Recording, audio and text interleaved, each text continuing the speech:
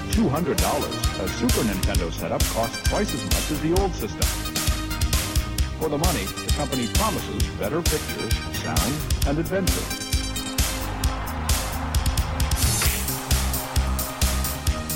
Now you're playing with power, superpower. You're the king, I tell you! The king! Only for Super NES. Only on Super NES.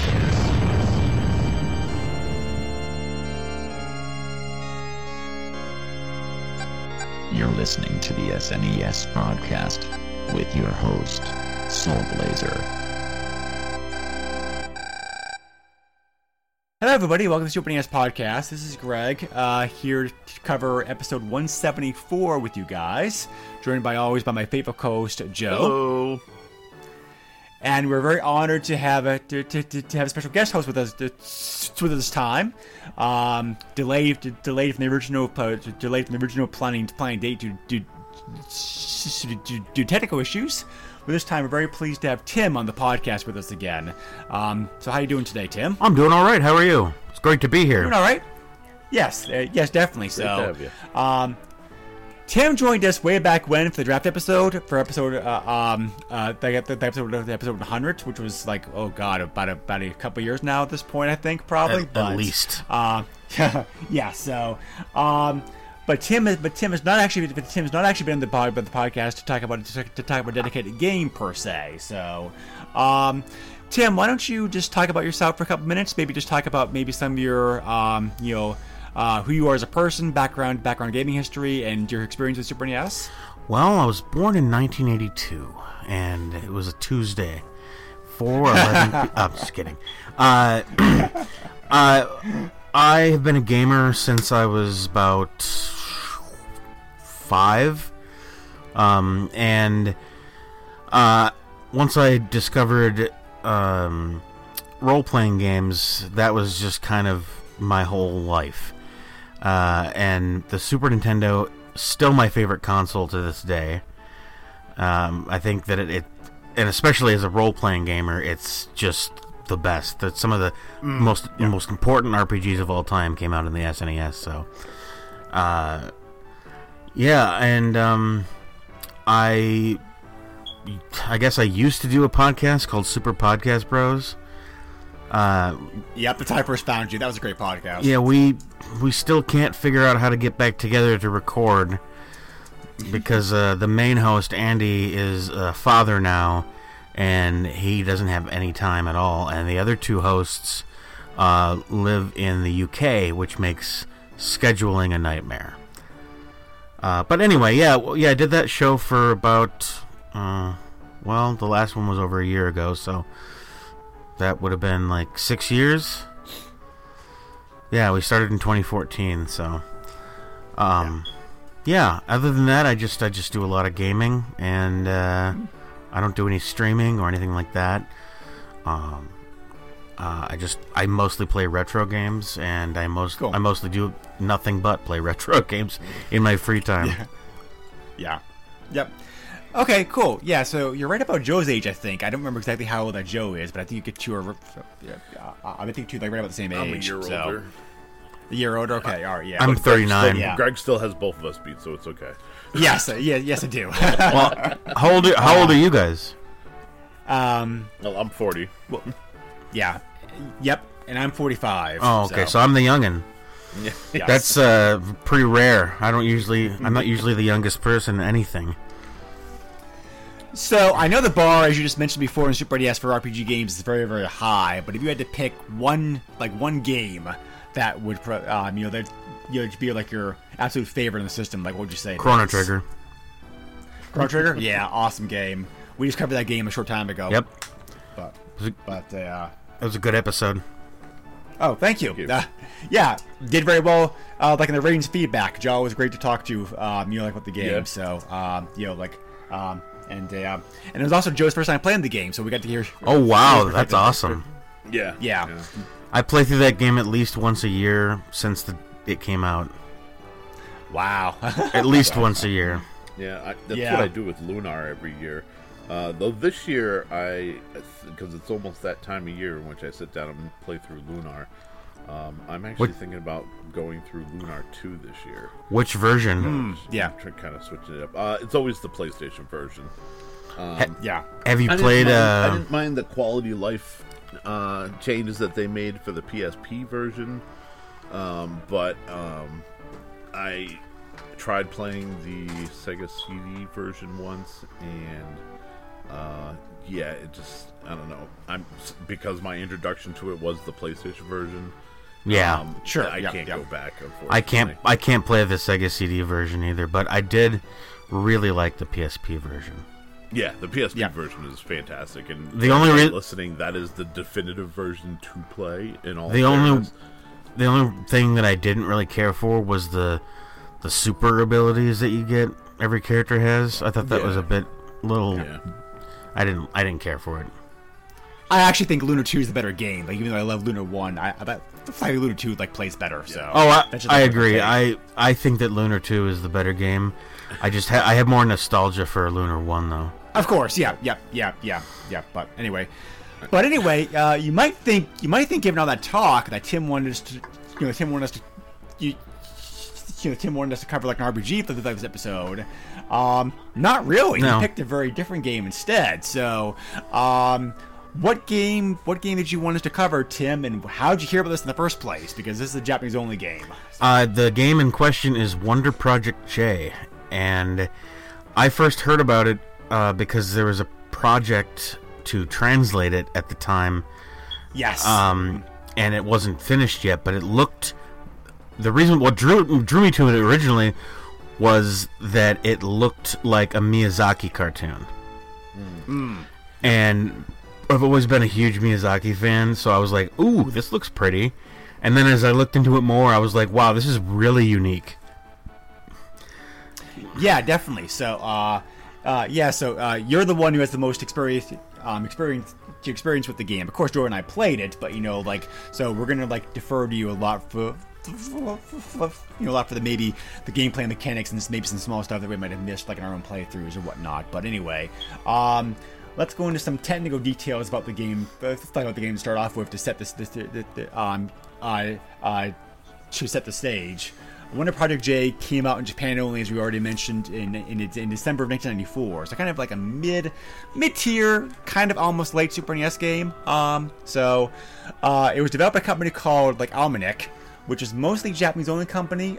They went on to, they were founded in 1989. Went on to want to change their name to Jibo Corporation after a while, and finally became defunct in 1998. Enix published many of their games. Most of their games were Japan only, but the company, but you might know.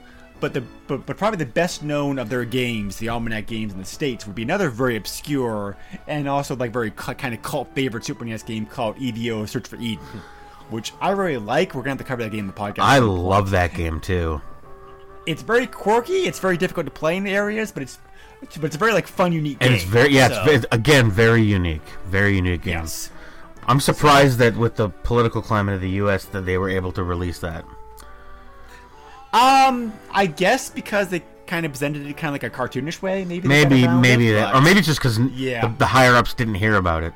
Probably that. Possibly, yeah. But and I already mentioned Enix was the publisher of this game, so we've already covered Enix in past podcasts. But Wonder Project J is technically defined as being a life simulation video game, which may be what does that mean? Well, in life simulation games, you don't control the main character directly. You instead do things on the side to kind of secondarily control him, if that makes sense. You're doing things you're doing things to help him, to suggest things, to kind of open up pathways for him to go through that kind of stuff. You don't actually have direct control of the character itself. So, another example of a life simulation game that maybe American gamers are familiar with would be Pac-Man 2: The New Adventures. Oh yeah, that's true. But because you're not actually, I was reminded of that game. I was reminded of that game a lot playing this game actually, because it's because both games you're not directly controlling the main character. You're just helping him out. helping him to do things and that kind of stuff. So, but anyway, so So yeah, Wonder Project J, like I mentioned before, is a very unique game. Tim, do you want to take a stab at trying to maybe explain what the game actually is for those people out there who haven't heard about it? Well, effectively, it's a Pinocchio story, and right down to the fact that the main character's name is Pino, and he's created by Dr. Geppetto. I mean, it doesn't get much clearer than that. But you are supposed to help this boy become more realistic and to learn how to control himself, and you're basically like slowly teaching an AI by scolding him or praising him, and then helping him overcome obstacles as you go through the game, and that's pretty much it. But nothing like that was done on the SNES besides this. Yeah, very true. I mean, there's several things that strike the player immediately like when playing the game, and one of them is it's very, very unique because, like I said before, with the exception of Pac-Man 2, which also got a Super NES release, I can't really think of another game like this because because you're not playing the main character directly, it does take some patience. You definitely need some trial and error to get the hang of things. Oh yeah, definitely trial and error. You're going to spend most of the time just trying to figure out what works and what doesn't work. So the game does kind of play like an adventure game in parts because you do kind of have because the interface of the game is very like adventure game-ish. Definitely. Because you have at the bottom of the screen, you have things like how much money you have because you need money to buy items in the game. Of course, like any good adventure game, what actor in, a series of commands, that kind of stuff. And then the top of the screen also has things like your health, your energy, which also have very important things to keep up. Like a whatnot. So so it's a very adventure game-ish interface, and you use the controller to move things around. The buttons can do certain things, that kind of stuff. So the game actually has a very detailed plot. Like most of it, like the beginning of the game has a couple minutes of plot dump, and then you're also like told things as you go through the game.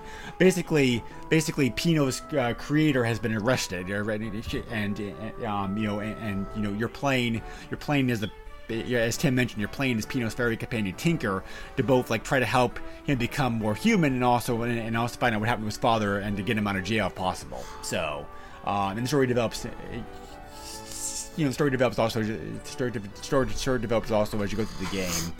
I was surprised to see actually like how detailed the story of this game actually is. Like for this, like this being like a very Super NES like life simulator game. Life simulation game, and the family translation also did a great job. I mean, I didn't see any spelling errors or anything like that as far as the actual translation of the game itself goes. No, it was translated pretty well.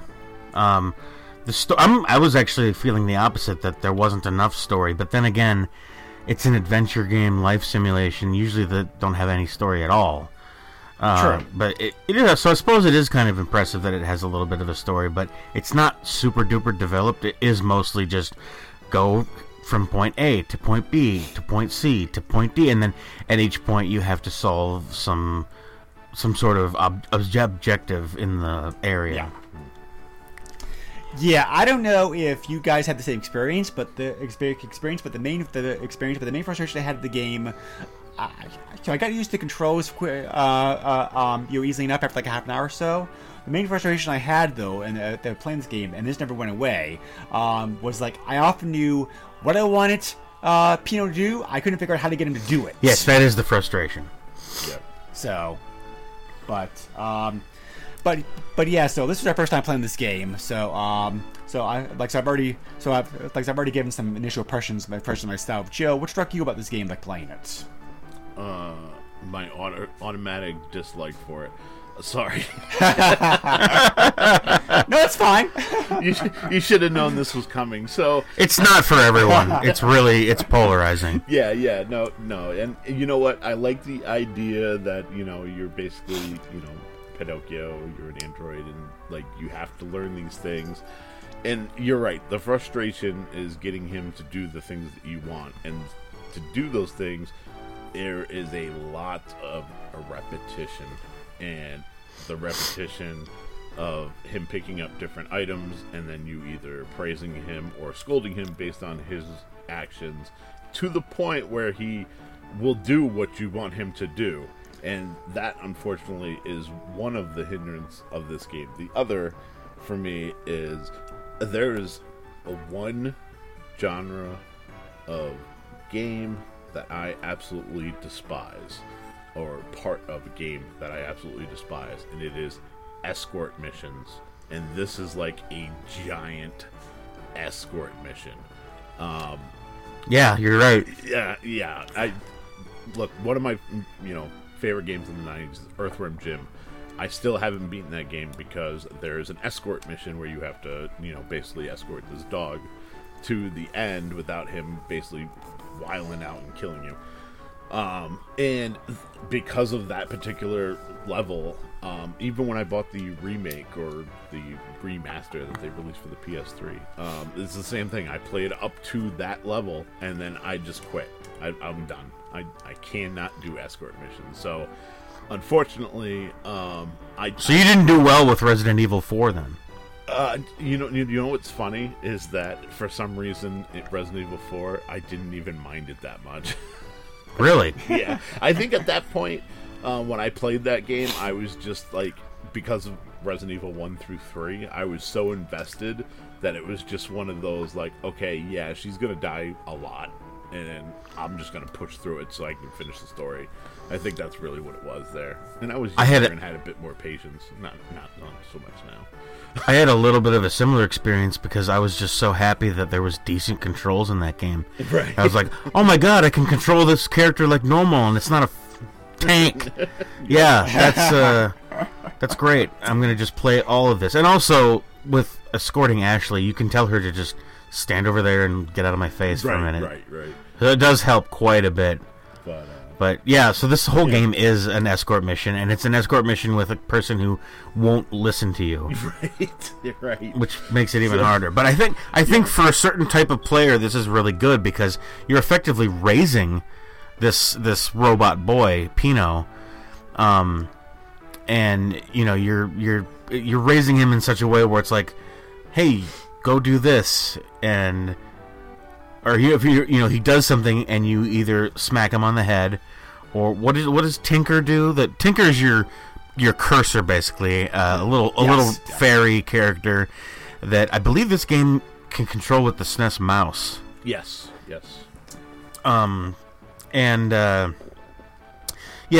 She can either praise him or scold him, and then after doing that a lot, he'll finally learn that, like, oh, I'm supposed to do this. Yeah. Just like a real child. Yeah, exactly. It's it's just as irritating as raising a little child. I mean, I don't know. I touched the top of the oven when I was younger, and I never did it after the first time. So I mean. Yeah, but you don't have robot hands. Right. If I had robot hands, I definitely would have kept doing it. Exactly. So I mean, eventually, Greg and I will end up speaking of Earthworm Jim and Earthworm Jim 2. But in short, I really wanted to like this game because I really enjoyed the music. Earthworm Jim 2 is the better game. I'm just gonna say it. I'm gonna hold my opinion. Okay. The music I thought was fantastic in this game. The graphics, like you said, are gorgeous. I absolutely there's so much in this game that I wanted to love. It's just like I said, the whole escort mission thing really kind of kills it, and then Pino, almost said pedo. Sorry, Pino, not listen. Basically not listening to you. And this isn't Silent Night, Deadly Night Part 4. Right. So I don't know. I thank you for bringing this to our attention and us being able to cover it on the podcast. But also, I hate you. So there's that. Because I made you play a game that it's just totally at odds with you. Yeah. Well, I've done that to him too. So like, but so I'm kind of in the fence. I'm kind of like in both camps. You know, I don't hate the game as much as I hate the game as much as like Joe does. I don't love it as much as Tim does. I think it's a very ambitious, unique game, and I totally agree that this game's not for everybody. But I think for the people who have the patience for it, it's gonna be a very rewarding experience because it's so unique. Like I said, there's I can count on one hand the number of games like this. It's a very unique gameplay experience, and it's not hard to understand why this game never got released in the States because it's there's no way in heck this game would have done over well. Not at the time for sure. No, kids wouldn't have had the patience for it. I was gonna say, look at how well Pac-Man 2 sold. I mean, you can look at that and definitely see a reason why not release it. I think this is a better game than Pac-Man 2. Though. No, I agree with that, but I'm just saying. Okay. The graphics definitely are something else is also going to notice the first time playing this game because this game is gorgeous. I mean, I go so far as to say top 10 graphical games in the system. This game belongs to that list because it's really beautiful, almost like hand-drawn anime style graphics. I mean, also this was a late release, so I mean, it's not really fair. Yeah, middle late release '94, so I guess I shouldn't be surprised because the developers clearly stated they took inspiration from a lot of the Toei companies' works in making this game. And Toei is the big Japanese anime powerhouse, but pretty much anything you've heard of that they've made. So, this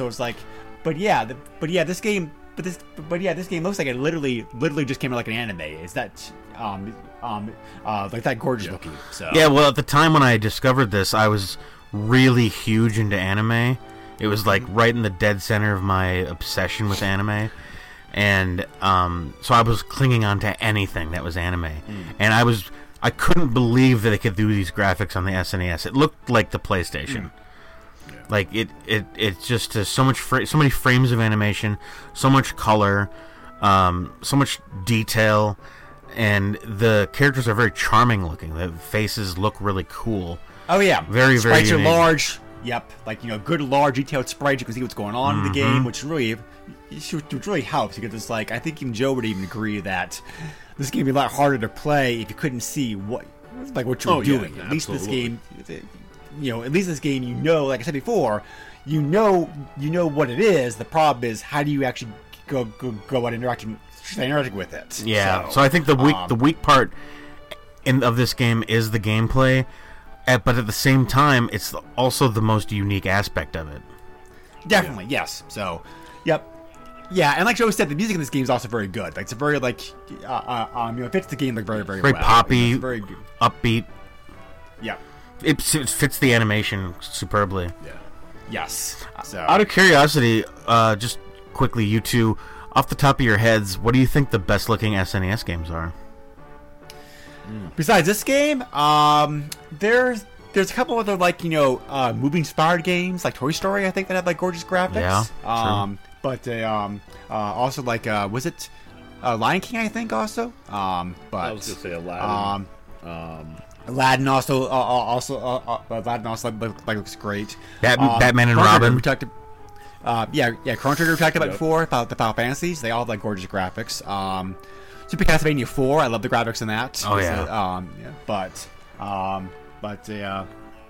So I think, there's probably a couple other games I'm forgetting about right now, but because the library is so huge, but yeah. Oh, Actraiser also. Oh yeah. Oh god, that remake is sweet. The remake's awesome. Yes, I played it already. I haven't finished it yet, but it's so good. I was gonna say, Joe and I, the annoying Baby Mario. Yoshi's Island is also absolutely also gorgeous. also great graphics, but But Joe and I will cover a few loose ends in our next episode next time, and Activizer Renaissance is one of the things. It's one of the things that we're going to talk about, because I do want to talk about that a little bit. So, but have either of you played a Gundam Wing Endless Duel on SNES? No, I've not. It's a tournament style fighting game based on Gundam Wing, and I think that game looks unreal, because it's on the SNES, but it looks way too good to be on the SNES. And they brought it over here, but they changed all the graphics and called it Power Rangers the movie. Oh, and it's still really pretty, but the music and the graphics on the Endless Duel, Gundam Wing Endless Duel game is just unbelievable. I mean, like, I still can't believe that they were able to crunch those graphics in there. That cartridge must be huge, as far as, like, bits. Yes. So, sorry. Tim, just curious, have you played the sequel on the N64? No, I haven't, because I haven't been able to. I some reason couldn't get it running on emulation. Even though it's I don't think there's a fan translation. I figured that I knew enough Japanese that I could kind of finagle my way through it. Yeah. But no, I haven't been able to get it running. Yeah, a little inside baseball, but like I had seen a YouTube video that actually, mentioned there was an English translation for the N64 game. Oh, so there is. Yeah, I was like, I was gonna say, fan translation came out in 2007. I was like, so. I'm gonna check that out, and that was actually my first introduction to the series. So. That's why I was dreading it when this came up on the list, because I kind of already knew what I was getting myself into. What I was getting you into. Yeah. So it was like I played the N64 game first, which, I mean... Is it better? Yes and no. Oh. So I feel like, as far as like the power of the N64, I feel like graphically it should have looked better, but I think it was cart capacity that maybe kept it from looking as good as it could have. Yeah. It really just looked like the Super Nintendo game on steroids. That's the best way to put it. So, and the gameplay, I assume, is the same. Yeah, the gameplay is exactly the same. Yep. Yeah, I've not played the sequel, but I did watch some video on it on YouTube, and what Joe said, the game is very close to the original game. I think I think they did make, like the true sequel. So like the story picks up in the events like the first game. So, the sprites are a little bit larger, detailed. The interface is like a bit different. Some of the, it looks like it's a bit easier to control things in the sequel compared to the original game. So, But beyond that, more of the same. But yes, there is but yes, that game also has a fan translation out there, and so I know you have a very old computer, Tim. But if you ever get a new computer, the N64 emulator can definitely play this game no problem. Yes. So, also real quick, they were planning to make a PlayStation version of that game, but that never came out. Huh? Interesting. I just I knew of its existence. I just was never able to play it. For one reason or another. I think at the time N64 emulation wasn't all that great. Yeah, it's very good now. Yeah. Oh yeah, I know that. I know it's good because I do have a computer that can play pretty much any video game, but it's a gaming laptop that refuses to connect to the internet. So I have to move everything onto it via removable hard drives and USB flash drives, and it's a pain in the butt. Yeah. Yeah, I believe that the let me check here. Different group did the translation for the sequel compared to the first game. But yes, like this game, there's a fully translated ROM out there for you. Yeah, from what I've heard, it's pretty accurate. So. Yeah, I'm going to look into that because I'm interested in playing the sequel. I really like this game, so yeah, I think that there's not going to be any reason for me not to immediately look into this when we get done recording, right? That's why I had to bring it up. Yeah. Yeah. Thank you. Yeah, absolutely. So I did finish the game eventually with a lot of trial and error and save states, you are save states like whatnot. Well, I did cheat a little bit in some areas to get me through because I'm like, okay, I don't know what the heck I'm doing here. Just tell me the solution already. Right. But because if you have patience, trial and error. I don't know. Tim, do you remember how long it took you to play this game the first time? Oh God, like pure gameplay or like how many days? Because I'd probably say gameplay because I think like the average online from like C seems like about 40 hours, give or take. well, to go through the game. it was so. way more than that for me. I'll tell you that much. I think it was probably closer to 60. Yeah, most of it, and most of that's because, like I said before, a lot of the game is just trial and error, trying to figure out what to do, or more accurately, you know what to do, how to actually go about doing it. That's what we said. This game, like Tim said, polarizing. The best way I can describe it. You're either gonna, you're the kind of person who has the patience. Who's going to enjoy this game, or the kind of person like who's not. So, and not that there's anything wrong with the camp, but just that this is the game. This is how the game is designed, and this is how it's created. So, Yep. But, the best speedrun the best speedrun time of this game on YouTube is about 2 hours. Wow, that person loves it more than me. I'll tell you that much. But so That's impressive. So if you do want to watch through the game on YouTube, I recommend that. Yeah, I recommend finding that video because, like, it's a very good, concise speed run of the game. The games, you can see everything in the game. So, Does it go through the story too, or do they flip through it as quick as they can? I don't remember. Give me a second to Probably skip through it as Probably fast as they skip through can. it, yeah. I mean, geez, I think it took me like 2 hours just to get Pino to pick up the ball and actually throw it. Not only did they skip through the game, they're playing the it was a Japanese marathon, so it's a Japanese version of the game. Okay.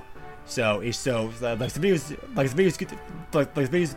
video is good to watch if you just want to see the gameplay, but there's a different video online you can watch if you actually want to see the story of the game. Yeah, so, sure. But anyway, This game sold very well in Japan when it came out. It's one of the best-selling games on the Super Famicom.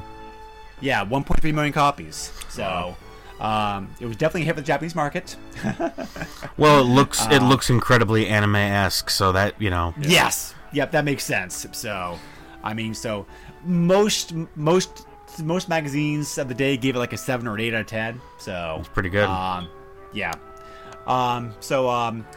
Not much coverage of the game in North America, obviously. Obviously, like the game, the game did have enough fans of the game that they translated the game, obviously. So, OneUp.com did an article several years ago, and they included this game as one of their 6 must-play Super NES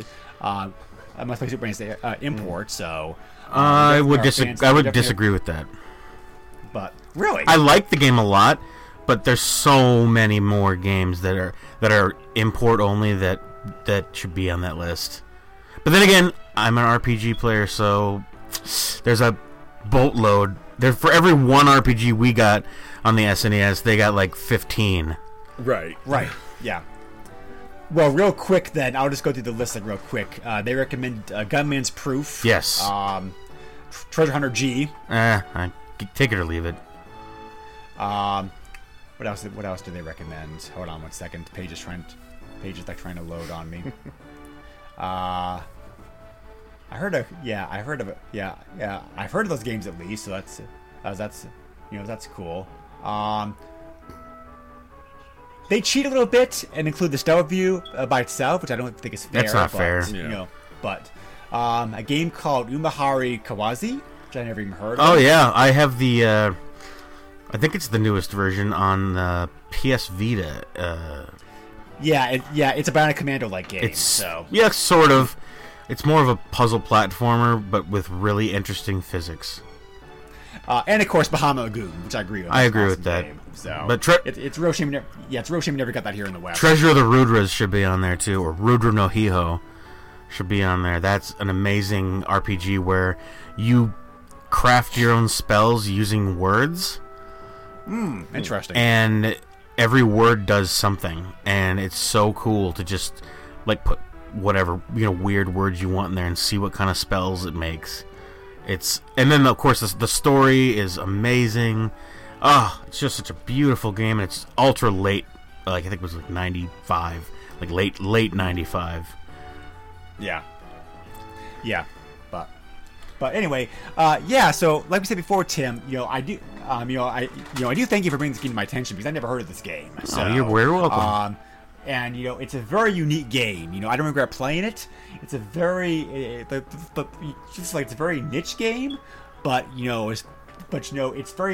it's fun to see a game like this could actually exist for a console this old.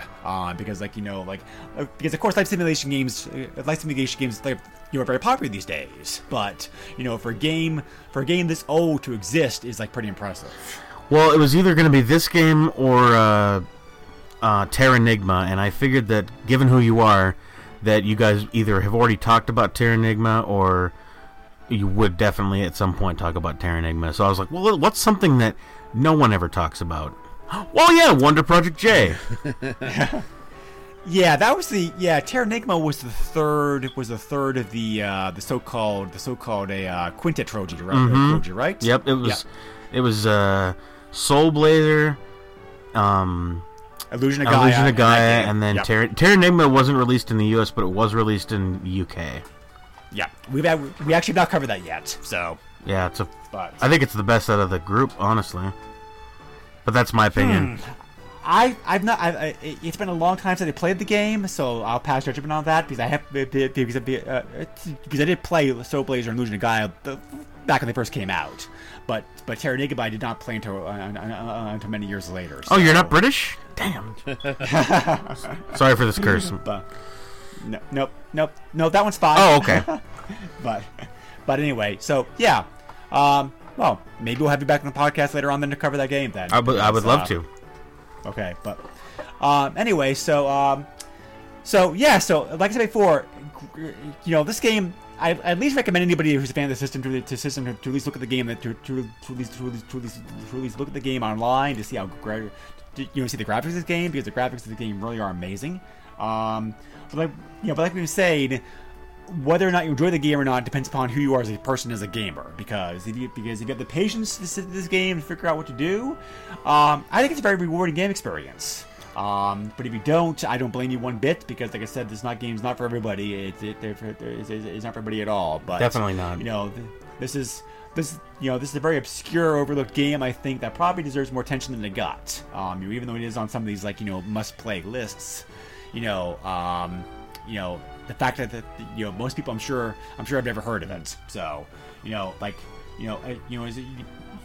always, one of the best things about this podcast, like bringing to light these more obscure games. So so thank you again, Tim, for bringing the game to attention, even though Joe may not have liked it. Well, yeah, I'm sorry that Joe didn't like it. It's okay. It's not like I'm gonna like everything. Well, yeah, I think people have come to know that there are definitely some games that I absolutely just cannot stand. And then we all have games like that and genres like that, and it keeps the podcast interesting. Yeah, nobody would listen if Greg and I agreed on everything. I probably but more often than not we do. I probably still would listen, but it's still two totally different point of views. But so let me finish off a little bit of talk about life simulator games itself, because I'm kind of wondering if Joe just doesn't care for the genre period, because there's actually several life simulations, kind of like a broad swath of games that kind of games that fit into it. Most people consider games Tamagotchi to be a life simulation game. So Nintendogs is also one. I enjoyed that game a lot. Actually, I played them quite a bit, too bad when it came out. Many of the sim games are considered to be kind of following this genre. So do you enjoy any of those games, Joe? I enjoy putting Sims into a room and then removing the doors and then placing fireworks all in the room and just setting them off. You need like an Eli Roth version of The Sims. Yeah, Have you ever played Jones in the Fast Lane? That's a good life simulator game. Oh yes, it is. I Yep, was I played waiting it. for you to mention a title that I may have liked, and you didn't. So I mean, it is what it is. Sim City, Sim Life, like Sim Earth. I was just gonna like say, SimCity is probably the closest you're gonna get to me enjoying a life simulator game. Outside of that, it becomes more of a what do you call it? I guess a real-time strategy. You know, Age of Empires, StarCraft, World of Warcraft. Well, not World You could argue that Minecraft is a life simulator. I hate Minecraft. Sorry. Oh, there you go. So there you go. So like real-time strategy, okay. Life simulator, not so much. Real-time strategy is one of those genres that I can't stand. Yeah. RTS, I either love or hate depending upon the game itself, because I love the Command & Conquer games. I love the homeworld games. Well, I But take that most- back. But I like Ogre Battle and Ogre Battle 64, and those are technically RTS. true, they are. Yep. But I usually like Yeah. TBS games. But also like Tim, like real quick. Speaking of like, since you mentioned like Jones in the Fast Lane, speaking of like, speaking of like very old, old life simulator games. Did you ever play? So have you ever played Alter Ego? No, but I've heard of it. Yes, good game. I check it. Very unique. I highly recommend checking it out. I'm sure it's free at this point. Oh yeah, 1986 Activision game. Yeah. Definitely so. But yeah, Alter Ego, you're actually playing yourself from like birth all the way to like death, making like choices to shape your life and affect your life and that kind of stuff as you're going through the game. But I'm already doing that. But yeah, I already make those decisions every single day. No, it sounds interesting. I'll probably take a look at it. and there are also ways to die in horrible manners in that game, which kind of surprised me the first time I played it. Just warning you. So There are in real life too. yeah, exactly. Which is why it's in there. So, but anyway, so wrapping this game talk up then. Anything else you want to say about the game, Tim? Like, good, bad, that kind of stuff. Anything else you want to like add on to the game discussion? I like you had said, if it doesn't sound like your cup of tea, at least go watch some footage of it on YouTube. Definitely, because it's amazing what they were able to do with the system in this game. It's one of those games, like I had mentioned, Gundam Wing Endless Duel. It's too good looking for the SNES, or maybe just on the cusp. Yeah. So, but Joe, how about you? Anything else? Anything else you want to say about this game? Like in closing? No. I mean, if this is your thing, go play it, go enjoy it, live your life. Are you glad that it's out of the way? I am 100% glad it's out of the way. Let me phrase it this way then, Joe, because I'm curious. Because I know you're, if this was. Like if this game was done as an anime instead, if the actual graphics, characters, story was all was presented in anime, would you watch it? Yeah, absolutely. I don't think the story is a weakness. I like the idea of it. No, the story's very good. Actually, If this had been a platformer, or like oh lord, or like an action RPG. What if it was like a point-and-click adventure game? I'd probably might have enjoyed it then as well. I think that's part of the disappointment, is that it comes off as that's the type of game it is, and then that's not the case. So, well, it's like point and click, but you don't have any hands. Right. Exactly. Yeah. So.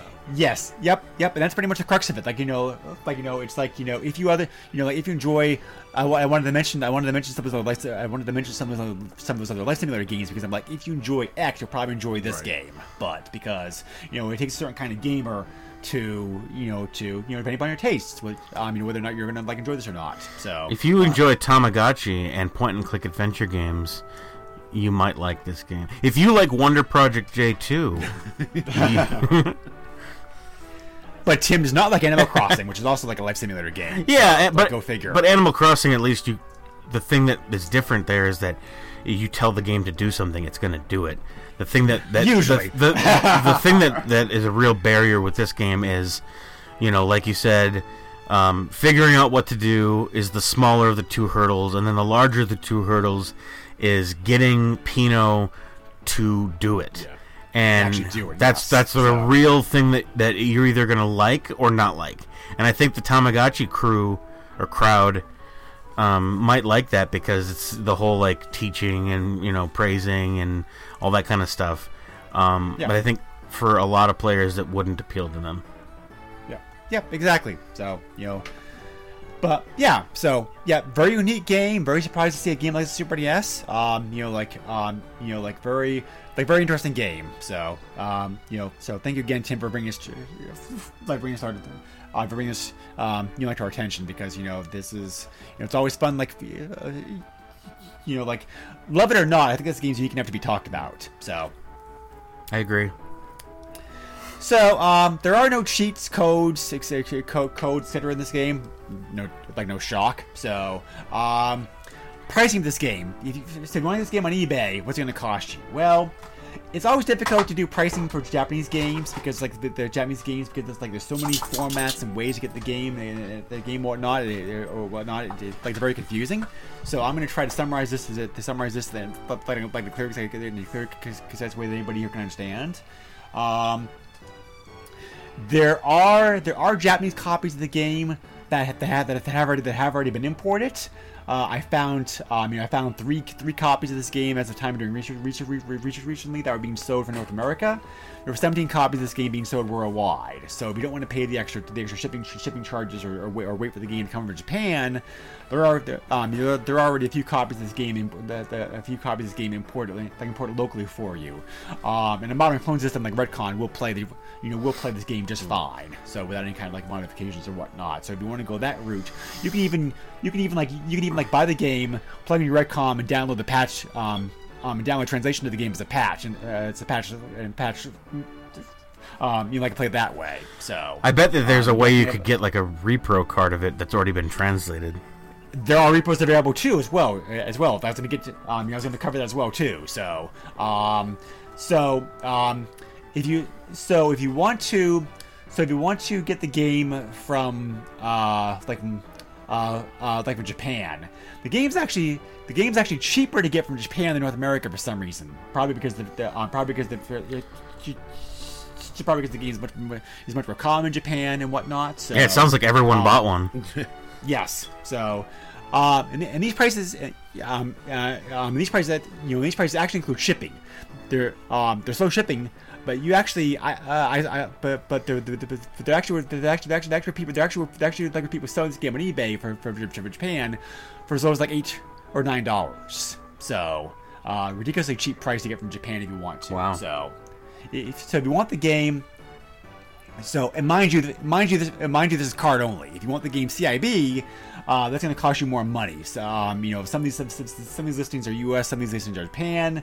That running for $25 to $45. But it's still for Super NES. It's still pretty cheap. Bad. It's not like It's like the polar opposite of if you wanted to get Earthbound sealed inbox North America. Right. Yes.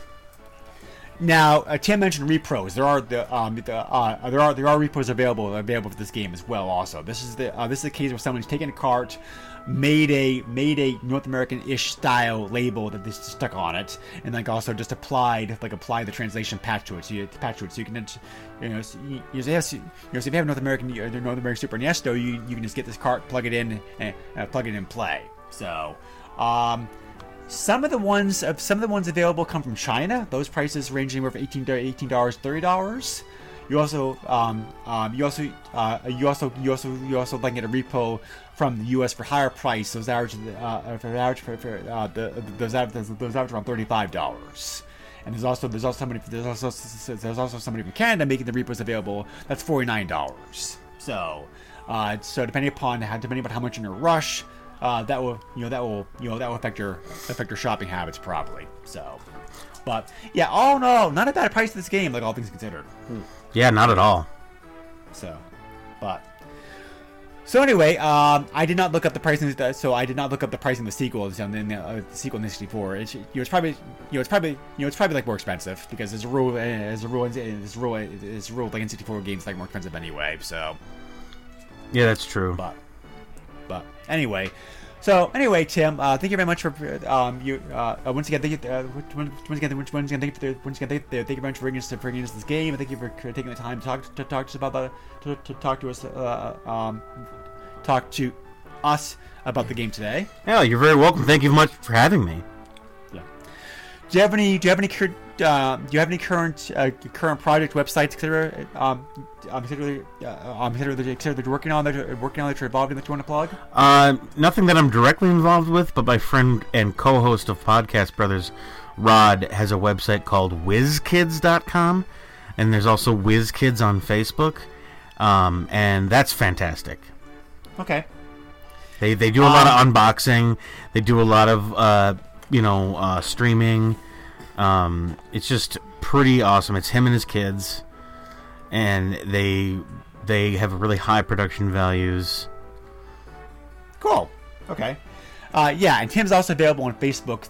Facebook, so if you want to talk to him like directly for some reason. Maybe love this game like how much he does. So yeah. Anyway, so we are also on Facebook. We have a Facebook page on there. We can leave questions, comments, suggestions, feedback, whatever. You can also email me directly at the SNESpodcast@yahoo.com. Joe is also available on Facebook as well. Joe, how can they reach you at? You can find me on Twitter at JOESUX30, and as Greg mentioned, I have a very public Facebook. Awesome. Okay. Well. Next up on the podcast, we are going to do two Halloween themed games since it's that time of year. So, next up, next up the podcast, we're covering the first of those Halloween games. We're going to be looking at the also kind of a cult favorite. I feel like a much more well-known game than this game is, obviously. Zombies Ate My Neighbors. Ooh. So that's a great game. Yeah, I've not played it for a very long time. I'm curious to go back into it. I'm curious to go back into it to see how it still holds up. The sequel, not so much. I forgot there was a sequel. You're right. There was a sequel, and I haven't played the first, so this is going to be a fun experience next week. Ghoul Patrol. Oh, that's right. Yeah, nowhere near as good as the first game. I'll have to play that too to check it out. Yeah, but yeah, I forgot about that. So, but yep. So join us again next time, like that episode. Thank you very much, everybody, for giving us a few minutes every day. We appreciate it very much. Your feedback, support of the podcast is always appreciated. And thank you again, once again, Tim. We will invite you back again later on at some point. For another game. So thanks for being here. Oh, thank you very much, and I look forward to coming back. Okay. Thanks again, Joe, as always, and we'll catch you again. And we'll catch everybody again next time. Stay safe, everybody. And Bye. Later. See ya.